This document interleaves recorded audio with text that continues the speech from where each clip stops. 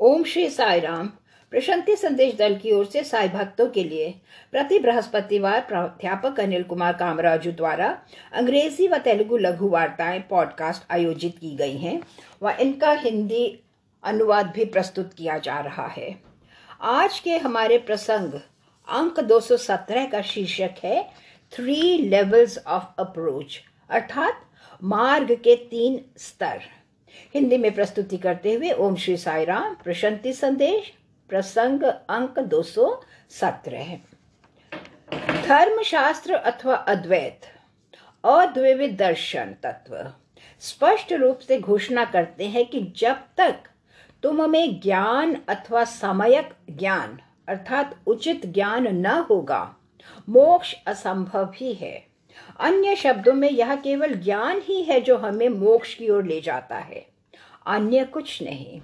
लेकिन ऐसे लोग हैं जो उपासना का अनुसरण करते हैं। उपासना अर्थात कुछ इस प्रकार जैसे कि पूजा आराधना करना, ध्यान अथवा ईश नाम की आवृत्ति अर्थात जपम अथवा कुछ अन्य इस प्रकार के अनुष्ठान।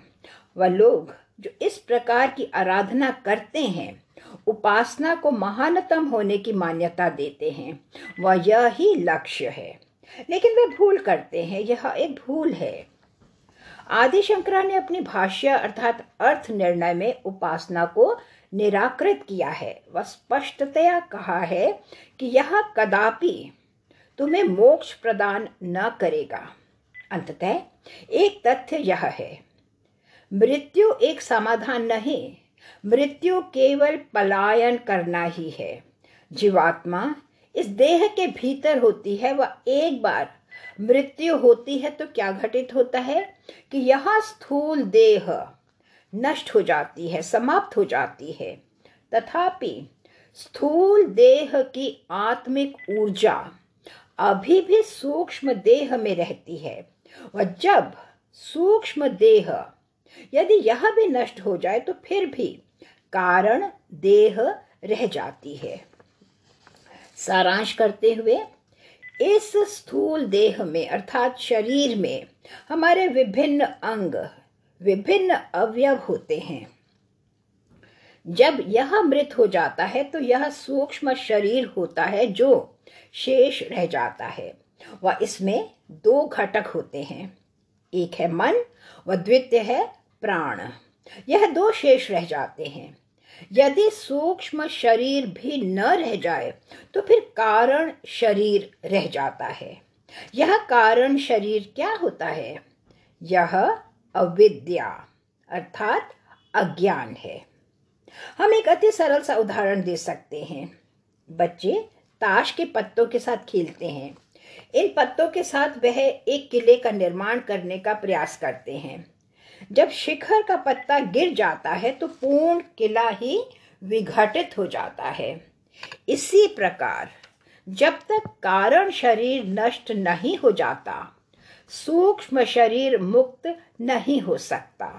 सूक्ष्म शरीर तब तक निर्मुक्त नहीं हो सकता जब तक कि स्थूल शरीर मृत नहीं हो जाता।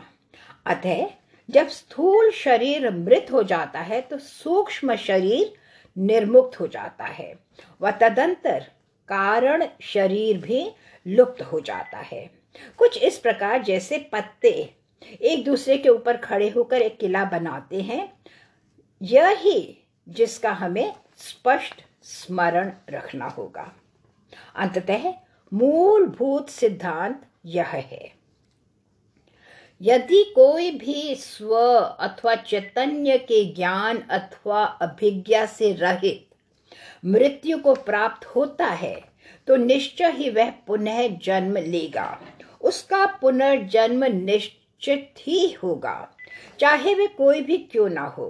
कदाचित एक सामान्य साधारण व्यक्ति, उपासना का एक व्यक्ति अथवा एक भक्त।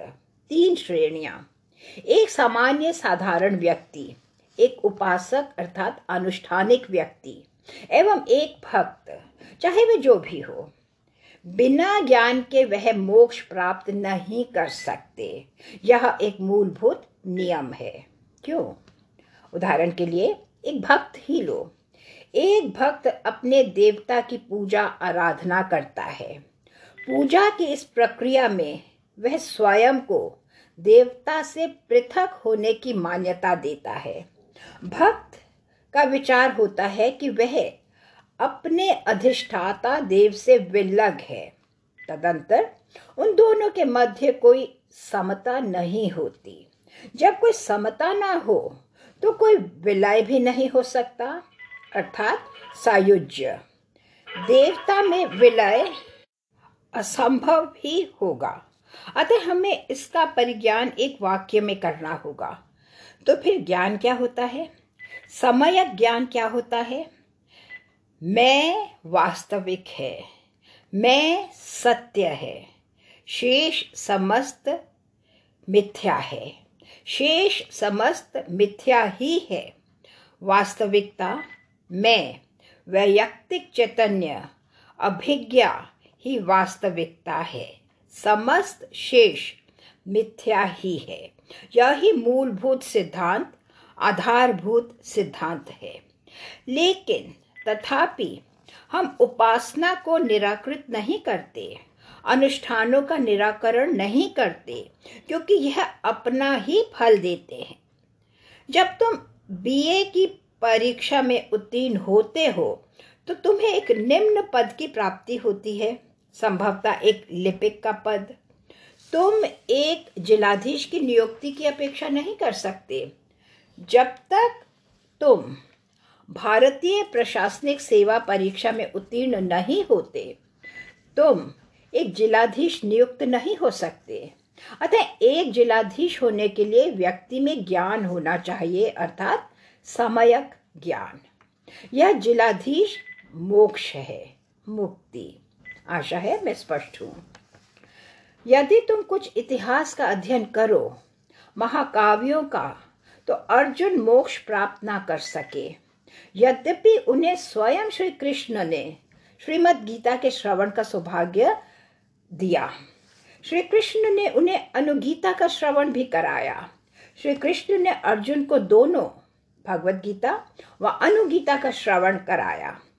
यद्यपि अर्जुन ने श्रवण तो किया, परंतु उनमें अन्य दो गुण न थे, मनन व निधिध्यासन।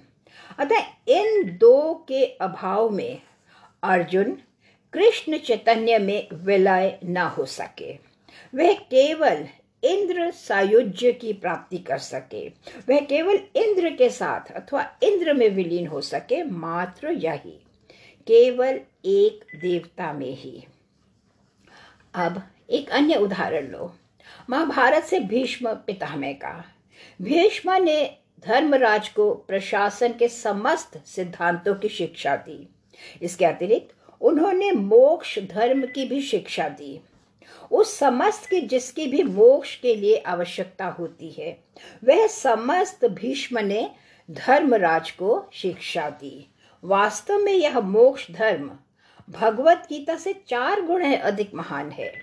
यह समस्त केवल वेद व्यास द्वारा ही रचित है, लेकिन भीष्म ने इनकी शिक्षा दी, परंतु उनमें स्वयं में ज्ञान अथवा समयक ज्ञान का अभाव था।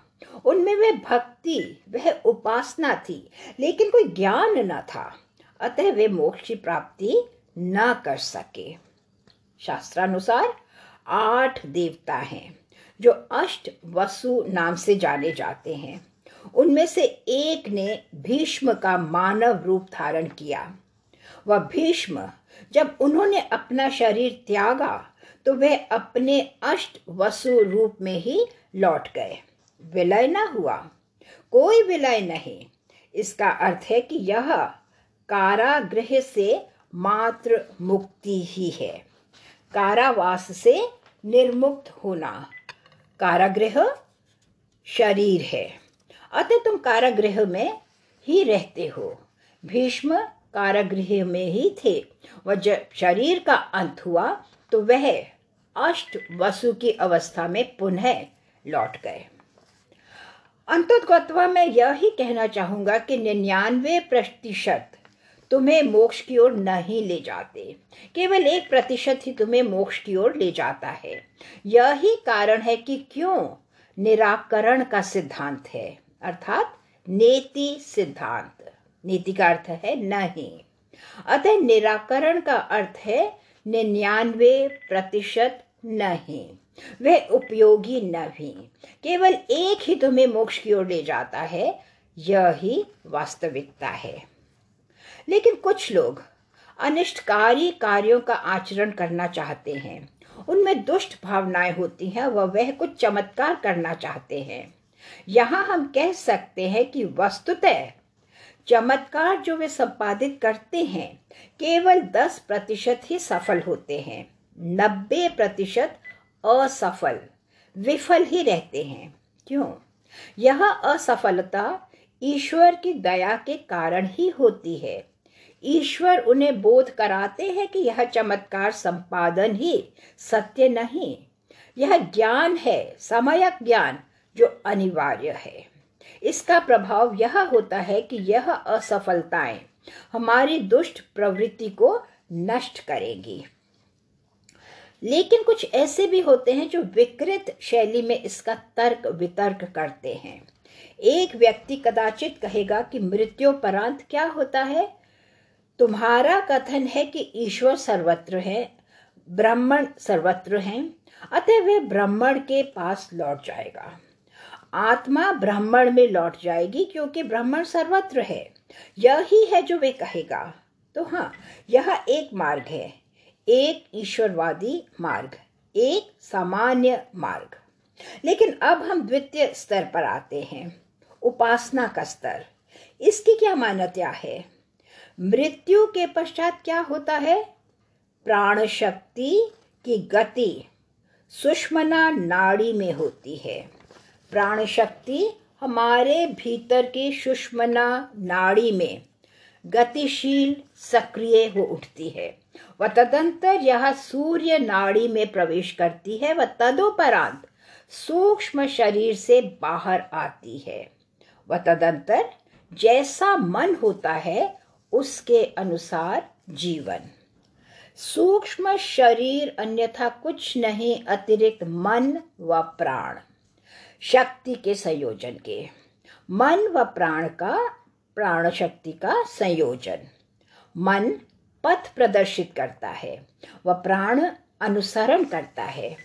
इस मन में पूर्व जन्म के प्रभाव होंगे जिसे हम वृत्ति अथवा वासना की संज्ञा देते हैं। पूर्व जन्म के प्रभाव, व्यक्ति अपने पूर्व जन्म के प्रभाव के अनुसार ही कार्यान्वित रहता है। यह कुछ इस प्रकार है। व्यक्ति जो निद्रा में चलते हैं, निद्राचारी, वे भिज्ञ ही नहीं होते कि वह चल रहे हैं। इसी प्रकार वृत्ति अर्थात वासना पूर्व जन्म के प्रभाव तुम्हारा मार्गदर्शन करते हैं। यहाँ हम एक तथ्य का बोध होना चाहिए कि हमारा स्वभाव अर्थात हमारी प्रकृति अविद्या प्रकृति होती है, अर्थात हमारी प्रकृति अज्ञान होता है। लेकिन दिव्य शक्ति माया शक्ति विद्या प्रकृति होती है व इसकी उत्पत्ति ज्ञान से होती है। अतः तत्क्षण ही जब आत्मा का निकास हो जाता है, तत्क्षण ही जब सूक्ष्म देह का भी निकास हो जाता है, यह माया शक्ति, यह दिव्य शक्ति तुम्हारा मार्गदर्शन करेगी। यह उपासना देवी देवता जिनकी आराधना तुम पूर्ण समय करते रहे हो, चाहे गणेश अथवा हनुमान जी अथवा देवी, तुम्हारे अधिष्ठाता देव तुम्हें उनकी ओर ले जाएंगे। यह उपासना की धारणा है। मेरा विचार है कि इसके प्रति मैं पर्याप्त स्पष्ट हूं। अतः कुछ ऐसे लोग हैं जो कहेंगे कि हम ब्रह्मा की उपासना करते हैं, लेकिन हम सगुणोपासक ब्रह्मा की उपासना करते हैं, गुणों सहित ब्रह्मा की। हम गुणों सहित ब्रह्मा की उपासना करते हैं, लेकिन यह सम्यक ज्ञान नहीं, क्योंकि गुण एक बाधा के रूप में, एक अवरोधन के रूप में होते हैं। यह तुम्हें मोक्ष की ओर न ले जाएंगे। अतः अब यह अत्यधिक स्पष्ट हो जाता है कि हमारे पास यह तीनों दृष्टिकोण हैं। एक है सामान्य व्यक्ति का दृष्टिकोण, द्वितीय उपासना का, व तृतीय है ज्ञान, सामयिक ज्ञान मार्ग।